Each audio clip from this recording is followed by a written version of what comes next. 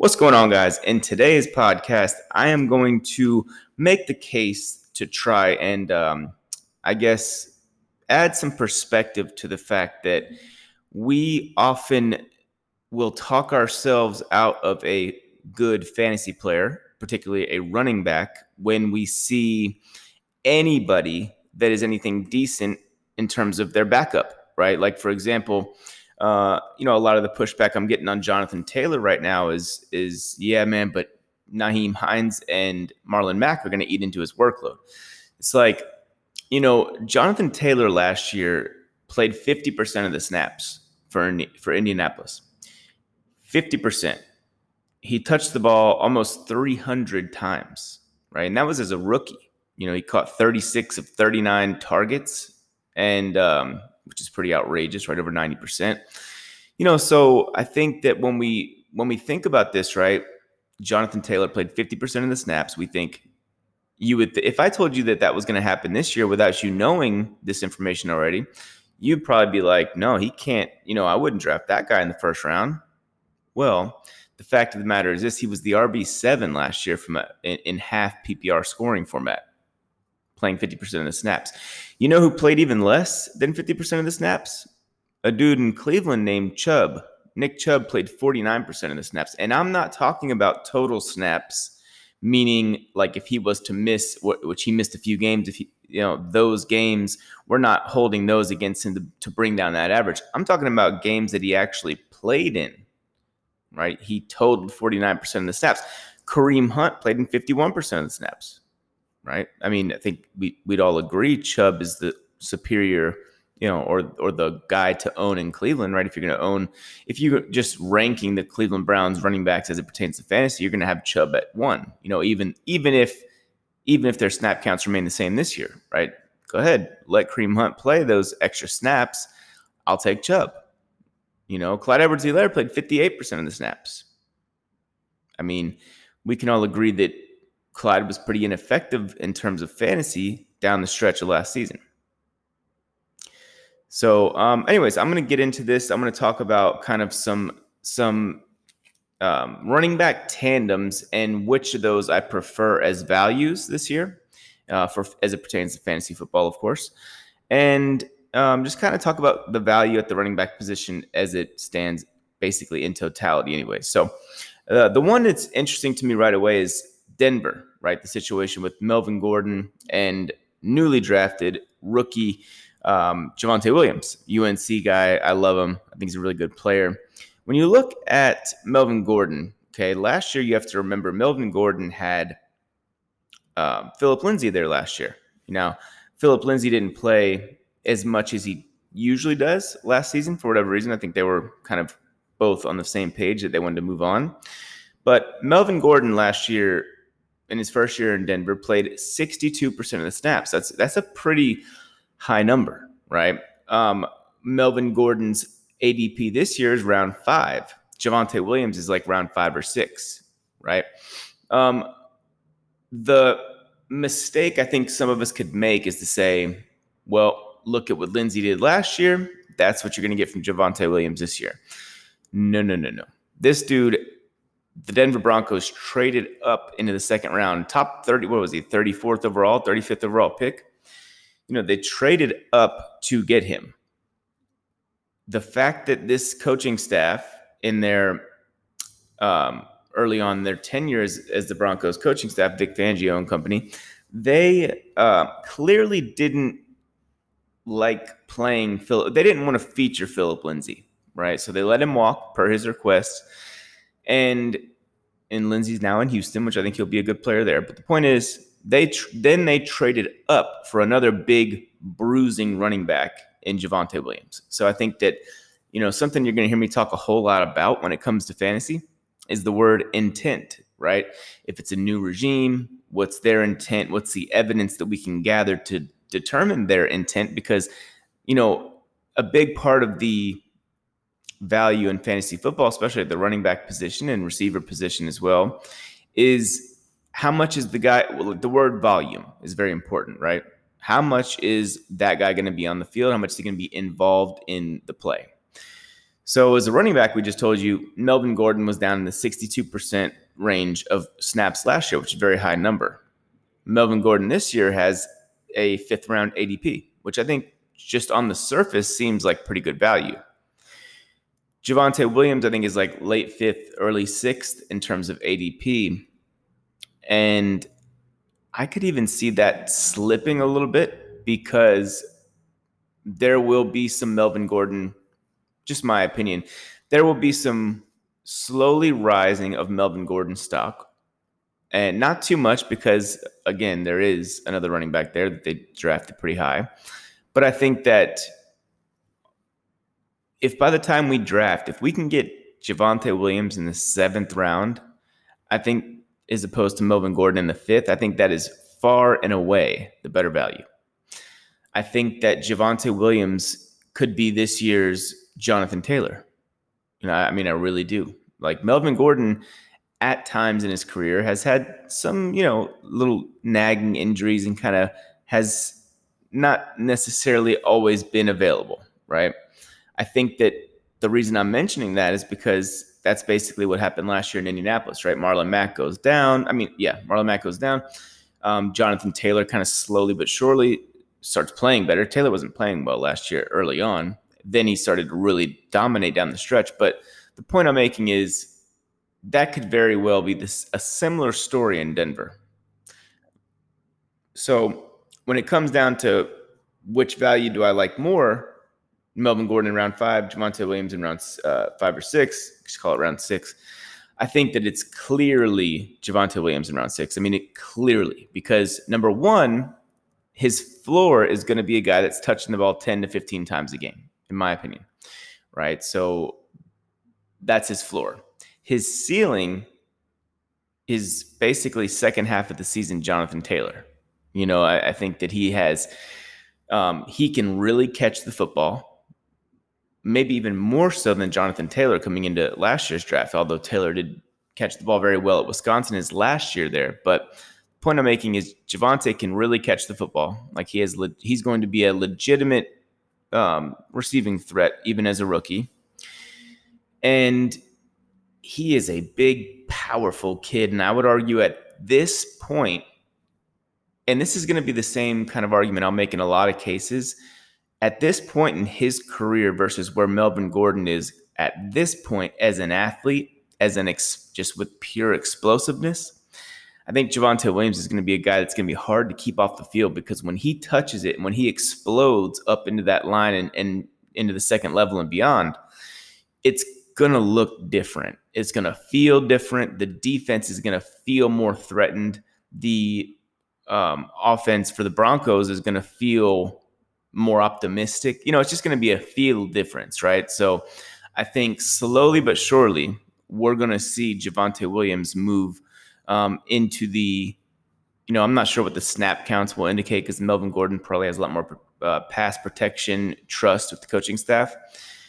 But I think that in terms of usage, we're going to see a little bit more of a 60-40 Javonte Williams over Melvin Gordon from that standpoint. So, yeah, Javonte Williams is my guy here in Denver. The Jaguars have an interesting situation with their tandem of running backs, right? You got James Robinson. And James Robinson last year, I don't want this to be kind of swept under the rug, right? Because of the fact that they drafted a running back in the first round in Travis Etienne. James Robinson was phenomenal last year. Literally was phenomenal. He really was. He played 617 snaps, almost 70% of snaps. And again, this is not inflated or deflated by anything weird. This is just of the games he was active and on the football field. He played 69% of the snaps, right? That's like top 7 is about 7th, I believe, in terms of just snap share. Okay, he was extremely productive. He was awesome all year long. Where it's interesting is Travis Etienne was, and imagine this, like the difference in stigma of Travis Etienne being drafted in the first round versus about 10 or 11 picks later, Javonte Williams gets drafted. Not very far. Right? He gets drafted, a handful of picks later, essentially. And I think that's going to really kind of plummet James Robinson's ADP. Right now, as it stands today, James Robinson is sitting there with a second or third, late second, early third round ADP, whereas Travis Etienne is sitting there with a late fifth, sixth round ADP, somewhere in that range.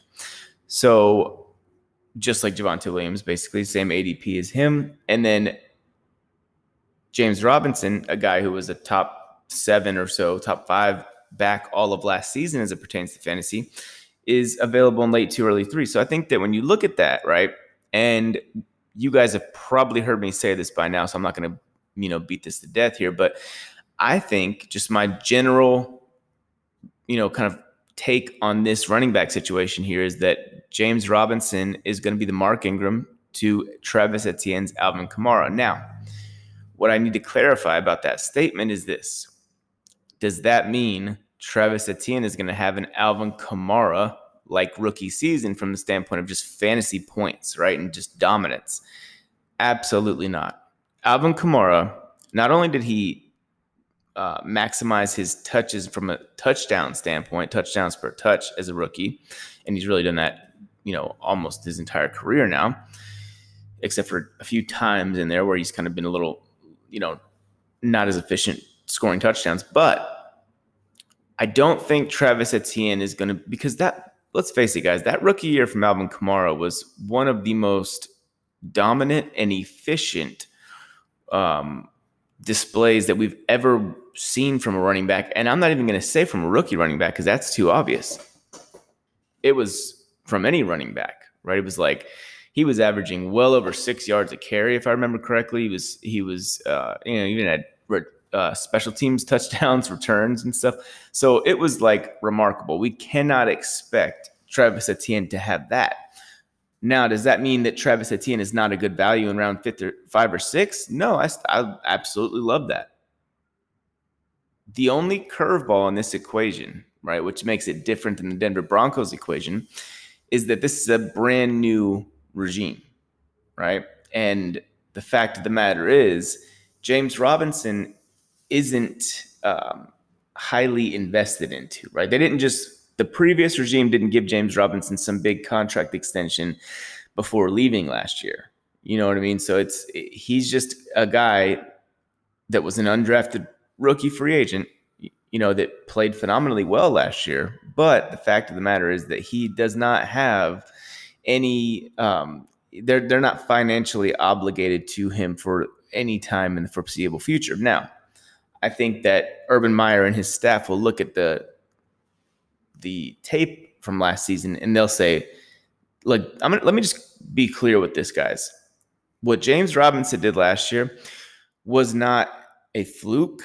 It was not because he was force-fed targets or whatever in touches.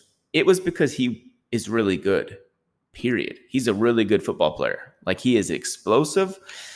He doesn't have the game-breaking home run ability of a Travis Etienne, or of an Alvin Kamara or whatever. But what he is very agile.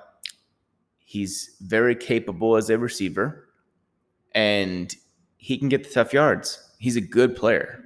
He really is. I mean, I had him ranked over A.J. Dillon, just to, to kind of clarify how I felt about him pre-draft in my running back rankings, and I was still obviously low on him, but I thought he was an early day 3 guy, like 3rd, 4th round.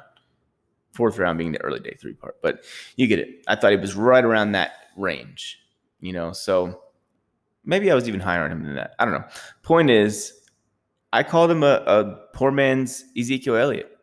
I thought that was kind of my comp for him. He's very similar stylistically to Ezekiel Elliott. But all that being said, there is some unknown in the fact that it's a new regime. Even though I think they'll look at the tape from last year and they'll say, hey, James was awesome. Do I necessarily want to spend a 2nd round pick on James Robinson this year? I don't know, man.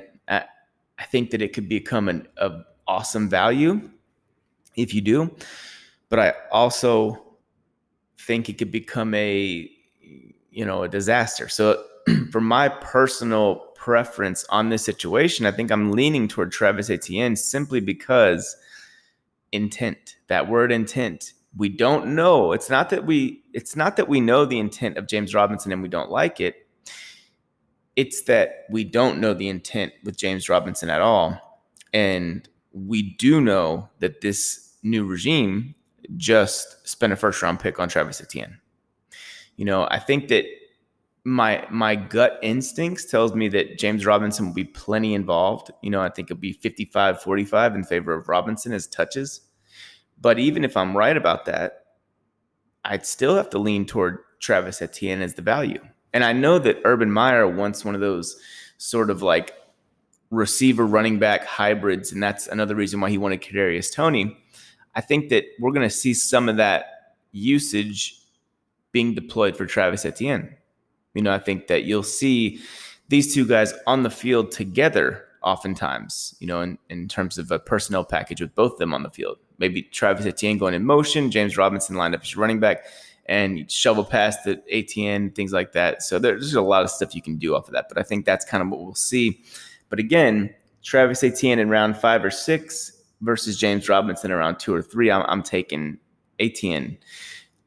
And I'm not super comfortable in that. But I think that just because it's, considerably cheaper several rounds later, and because we don't know the intent on James Robinson, I'm not so sure how high his floor is for a second-round pick, third-round pick. That's kind of the reason why I lean ever so slightly toward Travis Etienne in terms of the better value. If I had to bet on who's going to have who's going to have more production next year, it'd be James Robinson. But again, for the price, I'm leaning toward Travis Etienne. When you talk about the Cleveland Browns, this one is interesting. I already kind of spoiled a piece of this analyzation here. The Browns last year, Kareem Hunt played more snaps than Nick Chubb, and I'm talking percentage while they were in there, not because Chubb missed games. I'm not talking about raw snap count. I'm talking about just percentage of snaps. So Chubb played 49%, Hunt played 51%. So the question becomes, would you rather have Chubb in round 1, of course, or Kareem Hunt in what is a new and revamped ADP for him as opposed to last year? I believe it was round 6 last year, and I was all in on Hunt. It's now round 4, and really earlier part of round 4. So this one's pretty easy. I'm not going to spend a ton of time on it. The answer is Nick Chubb. Number one, Nick Chubb over his career now has been one of the most efficient runners to bust runs of 20 plus yards, even 40 plus yards, right? Last year he was second in runs of 20 plus yards, and he missed several games.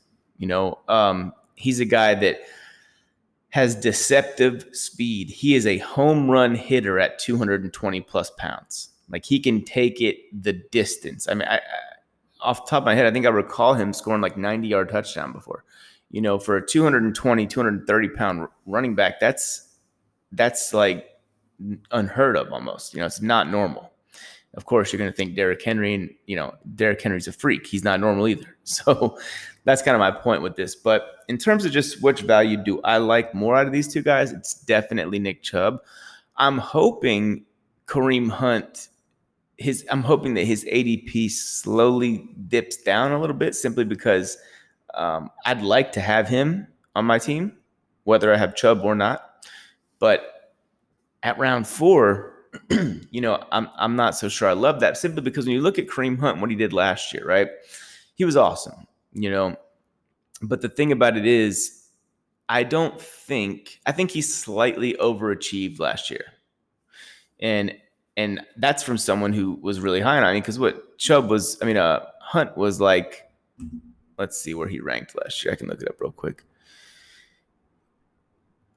Kareem Hunt last year was, in just pure fantasy points, was the RB8. The RB8. Nick Chubb was the RB11, but of course Chubb only played 11 games. Hunt played 15. So I think that Kareem Hunt is going to still be, very good this year, but I just don't think he's going to have the same type of efficiency from the fantasy points per touch standpoint. Like I just think that, Chubb is, if they both play the same amount of games, Chubb is going to touch the ball more. And Chubb is also a more dynamic player. Hunt is just kind of steady, moving the pile a couple yards here, he's going to get positive yards, but it's not going to be as dynamic as Nick Chubb. And I would just, of those two, even for the value, I prefer Chubb. If that Kareem Hunt value dips down to, or ADP dips down to around 6, now I might be more. I think I'd lean more towards Hunt in that conversation. All right, this one is very, very interesting to me, and I might surprise you guys with where I go next. The Dallas Cowboys, right? Ezekiel Elliott, obviously being their starting running back, and you look at Tony Pollard as their backup, right? So the question here, in terms of which value is better, is Ezekiel Elliott in round 1 or 2? Or is it? Yeah, it's like late 1, early 2, or Tony Pollard in round 8.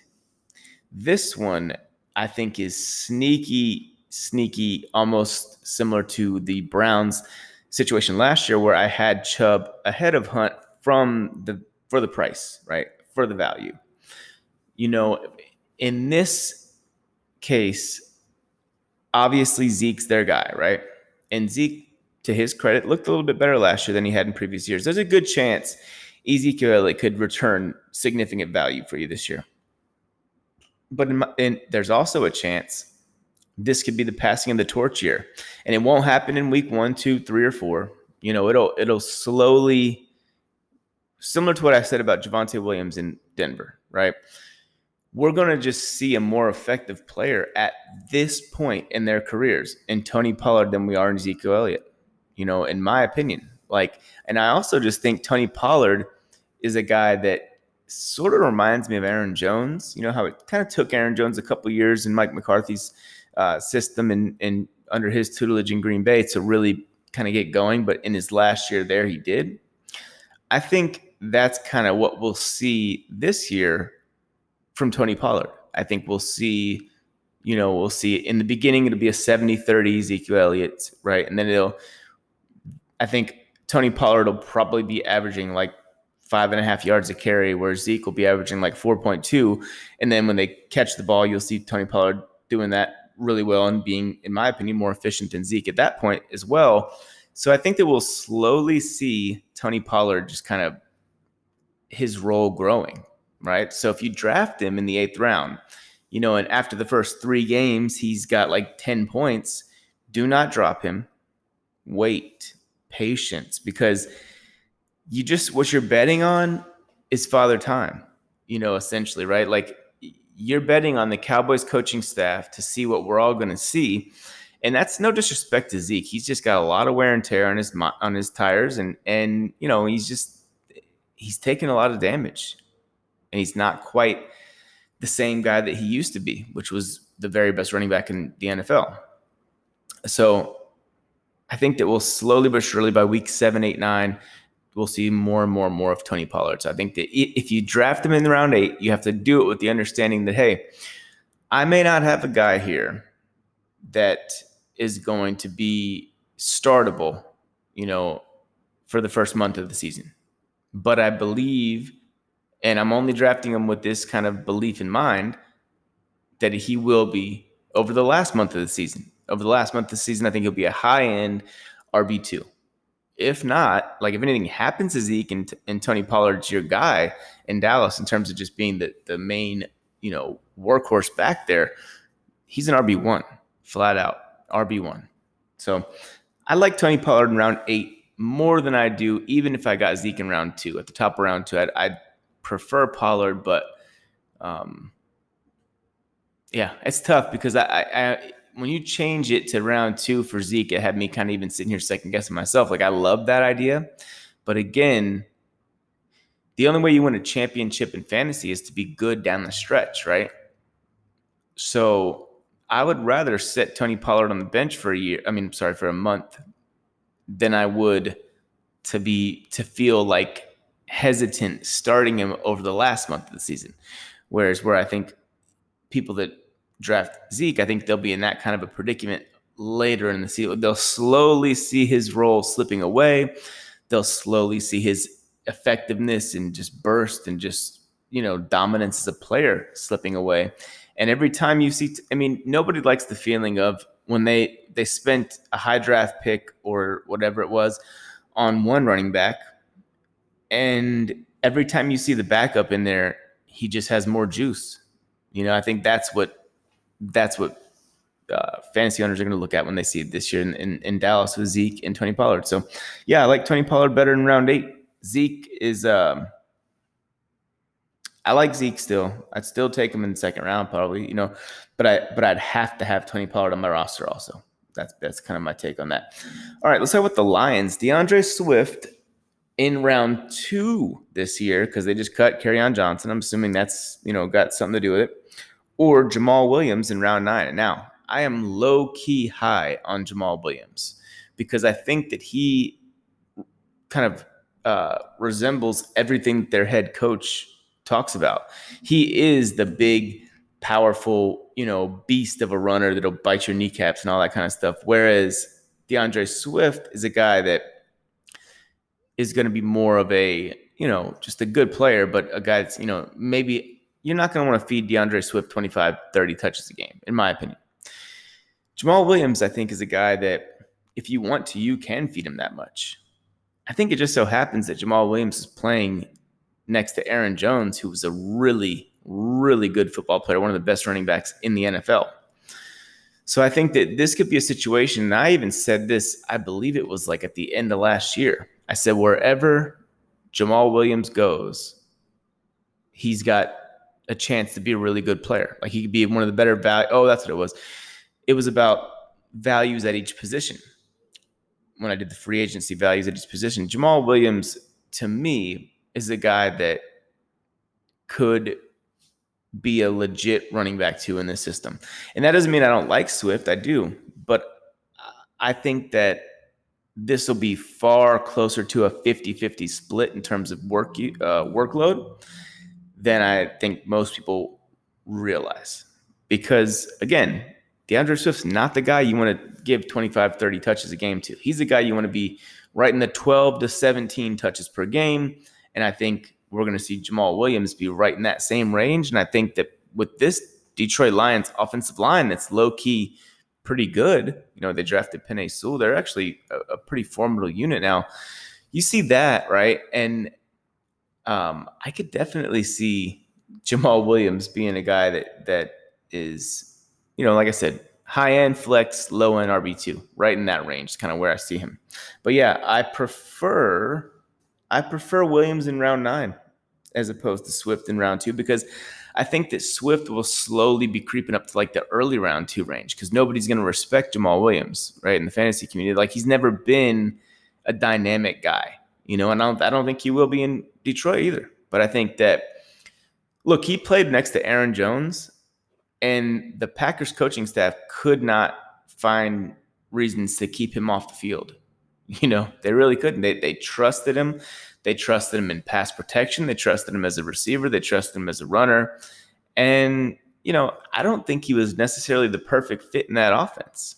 In this eat your kneecap offense that Detroit's going to be running, I'm just in that kind of style of that mentality of the head coach. I think this guy's going to fit pretty nicely there. And again, when it comes to just body-wise, like who can handle a bigger load, it's him. And I think DeAndre Swift will thrive in a role where he is touching the ball a little bit less. Like this could also be, not to be redundant with this comparison, but this could also be a Mark Ingram, Alvin Kamara type situation in Detroit. I think that these two guys are similar in skill sets to Kamara and Mark Ingram.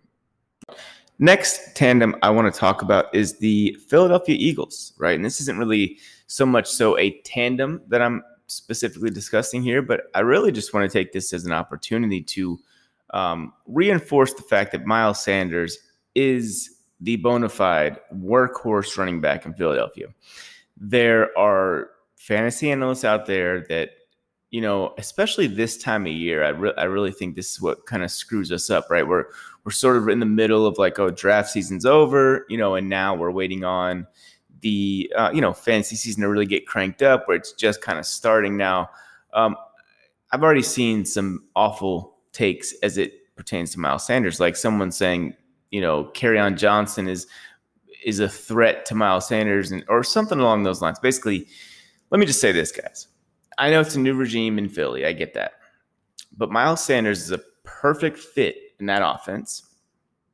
He is a guy that played 70% of the snaps last year, or maybe it was 69%, one of the two.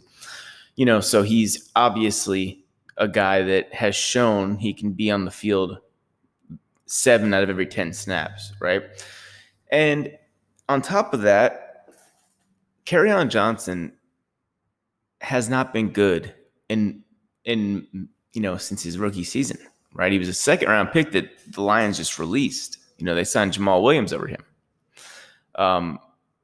And while I liked Kerryon Johnson a lot coming out of that draft, and I loved his rookie season, he hasn't been that guy. And to be honest with you, I don't see much changing here. I don't know if Kerryon Johnson's going to make this team in Philly. When you look at their depth chart, they've got Miles Sanders, Boston Scott, Jordan Howard, Kenneth Gainwell, and Kerryon Johnson. To me, Kerryon Johnson is a guy that they brought in for competition, depth, and to kind of kick the tires and see what's going on with him, right? It's probably a vet minimum deal, or for very little money, or maybe they just claimed him. In any case, it's not much money, and it's not guaranteed, right? None of it is. Like, even if they claimed him, they're only taking on the base salaries, and those are not guaranteed. So, with Kerryon Johnson, I like the kid. I hope I'm wrong, but my kind of gut instinct on this particular scenario tells me they didn't bring him in to compete for the starting job. Okay.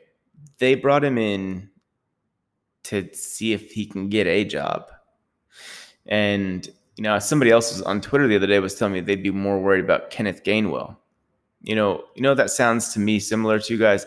It sounds like when people were high on Darwin Thompson, right? A 6th-round pick. Kenneth Gainwell's a 5th-round pick this past draft.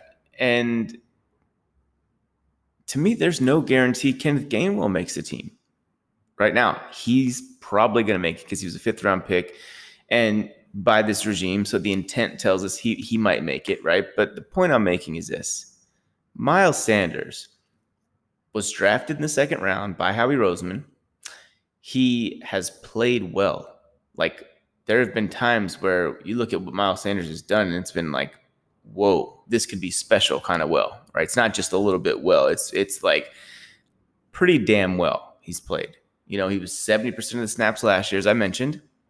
And he's not getting older. He's not losing a step. So in my opinion, maybe this coaching staff sees him as a guy they want on the field 60% of the time, or even 50% of the time. As I've already shown you on a couple examples, that doesn't necessarily mean their fantasy value is not there. So Miles Sanders versus whoever the hell you're worried about in Philadelphia, the answer is Miles Sanders. And I believe his ADP is the 3rd round. That could honestly become one of the most laughable price tags on any running back in this entire fantasy draft coming up, right?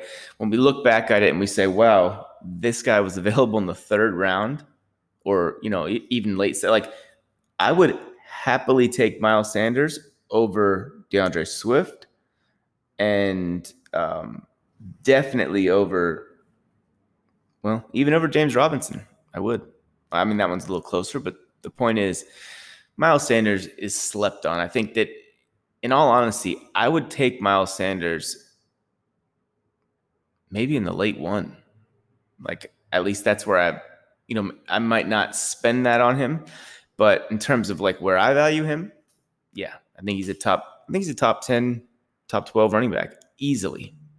So low end RB1 is I think his floor, to be honest. So yeah, so Miles Sanders is that guy.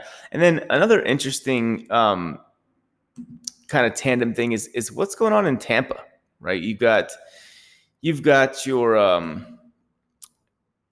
Ronald Jones available in the 5th round, and you've got Leonard Fournette in the 6th. I mean, to me, that one's very interesting, right? I think Ronald Jones is entering a contract year, and Leonard Fournette just another 1-year deal, right? So the intent there shows us, hey, they wanted Fournette. They at least wanted him, but they didn't want him that much, right? Because it's a 1-year contract for not very much money, and they still got Ronald Jones. And I think that one, my personal opinion on that is, I don't really want either one at those prices. Just like it just kind of makes me a little bit nervous, right?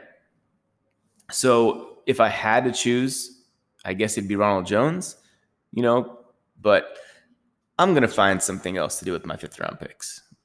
And that's just kind of my overall opinion on that. What about another one I want to touch on is the Raiders and Kenyon Drake. I'm sorry. Josh Jacobs and Kenyon Drake for the Raiders, like what that one's all about. So if we go back to the most important word of my, the way I look at fantasy is intent, right? In this particular situation, the intent part gets a little tricky, right? And why is that? Because of course they spent a 1st round pick on Josh Jacobs, right? And no doubt about it. Josh Jacobs is a really good football player. When you're talking about taking him in the 2nd round versus Kenyon Drake in the 6th round, my money's on Drake. My money's on Drake there because Drake is a more complete back from the standpoint of a better receiver, even though I know Jacobs can catch and all that stuff. I get that. Joshua Jacobs, behind a pretty good offensive line last year, didn't even average 4 yards a carry. Devontae Booker cashed in free agency after performing well behind that same offensive line.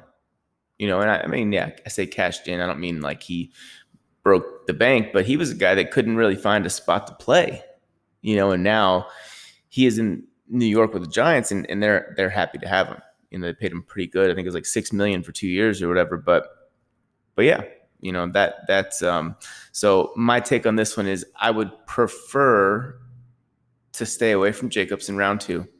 I could end up regretting that, and I loved Jacobs last year, and he was a good fantasy player and all that. But I'm leaning more towards Kenyon Drake in the middle of round 6. Yeah. What about Green Bay with Aaron Jones and A.J. Dillon? I think that one is very, very interesting, right? Because Aaron Jones obviously signed the big money deal, and that's someone that the word intent, again, is going to lead us straight to Aaron Jones, but I'd say not so fast because the same word could lead us as well to A.J. Dillon, right? Aaron Jones right now has an ADP of very early round 2, first pick of round 2 to be exact.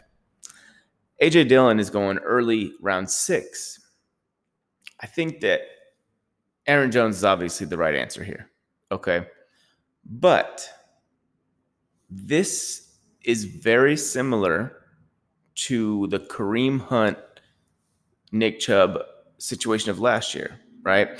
The only difference is we had seen Kareem Hunt be a legit RB1 for multiple years, right? And with his time in Kansas City. Whereas A.J. Dillon, we're having to trust our college evaluation of him along with, a little bit of what he did last year. And he did flash in a big way last year. I believe it was against Tennessee in that game. He played phenomenally well once. But the obvious answer here is Aaron Jones. But I want to say, in terms of who's the better value, right? But I do think that it's important to mention that A.J. Dillon doesn't just have upside. He has league winning upside, because if you spend a 6th round pick on him and anything happens to Aaron Jones and A.J. Dillon looks anything like what we saw in Tennessee that night or in Green Bay against Tennessee that night, you've got a bona fide RB1, right? I mean, it's a little bit different than what we always saw with Jamal Williams, right? If anything happened to Aaron Jones, Jamal Williams didn't leap up into RB1 territory. Maybe a mid-range. He was, mid-range RB2 at that point, right? But in A.J. Dillon's case, he is a guy that's going to seriously benefit from more touches, right? Like 25 to 35 touches a game for this 240-pound monster. Like he's that kind of guy. He'll only get better as the game goes on. And we saw in that little, flash from last year that he's a very good fit schematically in Green Bay. He tested explosive as hell as an athlete. He was awesome last year. So I will say, as far as who's the better value, it's Aaron Jones, yeah, because you know what you're getting, right? It's just so safe, so easy. Like A.J. Dillon could be a guy you draft in the 6th round, and as far as his floor goes, he could be a guy that you never can start, not even flex. That might happen. I don't think that'll happen, but it could. And so for that reason, I'll say Aaron Jones. But there's also the flip side of that where A.J. Dillon might just be a league winner. And you're not getting that in the 6th round very often, right? That's what we need to be aware of, from that standpoint. And another one I want to talk about is the Arizona Cardinals, right? You got Chase Edmonds and you have, where is he here? James Conner. So right away, the word intent comes to mind, right? And the one I'm going to say, because we don't really have that word properly aligned with Chase Edmonds, right? Chase Edmonds had a phenomenal game in the 2019 season, and Cliff Kingsbury and company traded for Kenyon Drake, right? So that shows us right away they're not necessarily all that high on Chase Edmonds, even though he basically took David Johnson's job, at least for that game. But what we do know is their intent with James Conner was not a 4-year, $24 million deal or whatever it was. It was a 1-year late in the process for a couple million, nothing, right? So what that sort of quietly screams to me is that James Conner is going to be a short yardage, he's going to be there to do the things that Chase Edmonds can't do. And when you look at Chase Edmonds and how he fits into this scheme, and we know that especially because we've seen it, he can do it all except for be a big, strong guy that gets a yard when he needs a yard, So I think that James Conner is going to be the popular upside pick at this spot. And James Conner is going at the top of round 8, whereas Chase Edmonds going around 6. I absolutely love Chase Edmonds in round 6, and that's definitely the answer here. Okay, I know James Conner, we're going to all think about like the good years he had in Pittsburgh and, the flash, all that kind of stuff. But the fact of the matter is this. It's my opinion that James Conner, and we can use the amount of money they gave him and how they proceeded to, sign him, meaning late in the process for not very much money. We can use that as an indicator of how much they thought they quote unquote needed him, and kind of put 2 and 2 together as to what their intent is with him. I think it's going to be to be the big back that's in there in short yardage situations, and to possibly, who knows what happens. Maybe he has some upside, that kind of signing. Whereas Chase Edmonds, I think the percentage of snaps they play will be more like 55-45 in favor of Edmonds. But I think that Chase Edmonds will be the guy that gets the touches. I think, if there's maybe they might trust James Conner more in pass protection scenarios. And in that case, Chase Edmonds, head to the bench, and Conner will be in there to protect. But when it comes to touches, I think it'll be more of a 70-30 split in favor of Chase Edmonds. So to me, Chase Edmonds is far and away the better value and just the flat out guy to own in Arizona. And then last one I want to talk about, and this one's kind of strange because they were almost worthless last year, was the Buffalo Bills tandem of Devin Singletary and Zach Moss. Right now, Singletary is being drafted in the 8th round. Zach Moss is going in the 10th. Okay, so I think that it's interesting to say. There's actually one more I want to talk about after this. Sorry. So I think it's interesting to say, like, Singletary played almost 60% of snaps last year. But there was rumors that Buffalo was going to take a running back early in this draft. They ended up not taking one at all. But I could see why they would do that, right?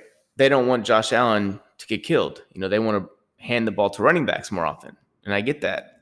But I think that Zach Moss in the 10th round is a better value than Devin Singletary. The reason for that is because Singletary, for whatever it was last season, just didn't quite get it done. He just wasn't all that great. He was really good as a rookie, but the fact that Zach Moss, had his injury issues and I believe even had fumble issues, and they just kept, putting him in the game and the workload was relatively equal. I think they're more confident in Zach Moss moving forward, or, as a guy that I think they just think can do more for them, and if they ever want to get back to being or having that dimension of a big, strong running team as well, Zach Moss is going to be the guy. And Zach Moss can really catch, so I had Zach Moss very high in my running back rankings that year, just so you know. So I personally am high on him. I was also very high on Devin Singletary coming out. But I think if he comes to Singletary in round 8, Zach Moss in round 10, I think that because Singletary was so underwhelming as the quote-unquote lead back there last year, I'm leaning more towards Zach Moss in round 10 as the better value there. So the last one I want to talk about is Philip Lindsay in Houston or David Johnson, right? So David Johnson is right now going in the 6th round.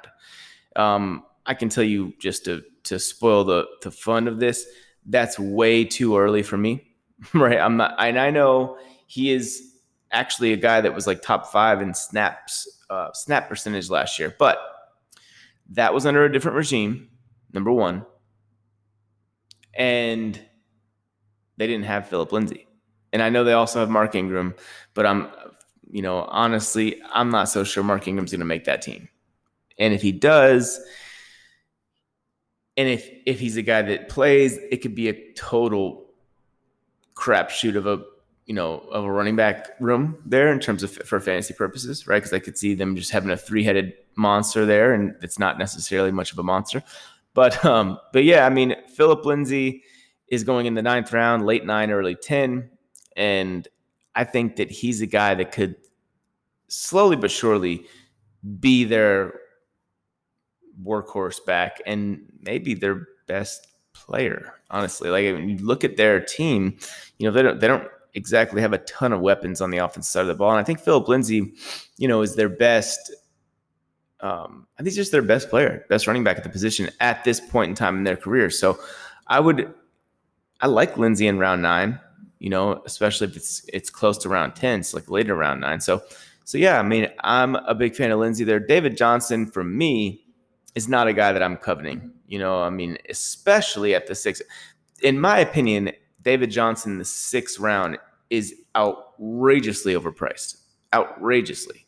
I mean, there are plenty of guys, Travis Etienne, being one of them, that I would much prefer over David Johnson in round 6. So I hope I answered and went over everybody that's kind of in this running back duo value range of topic we're talking about today. And that's the end of the podcast. So I will talk to you guys later on. Peace.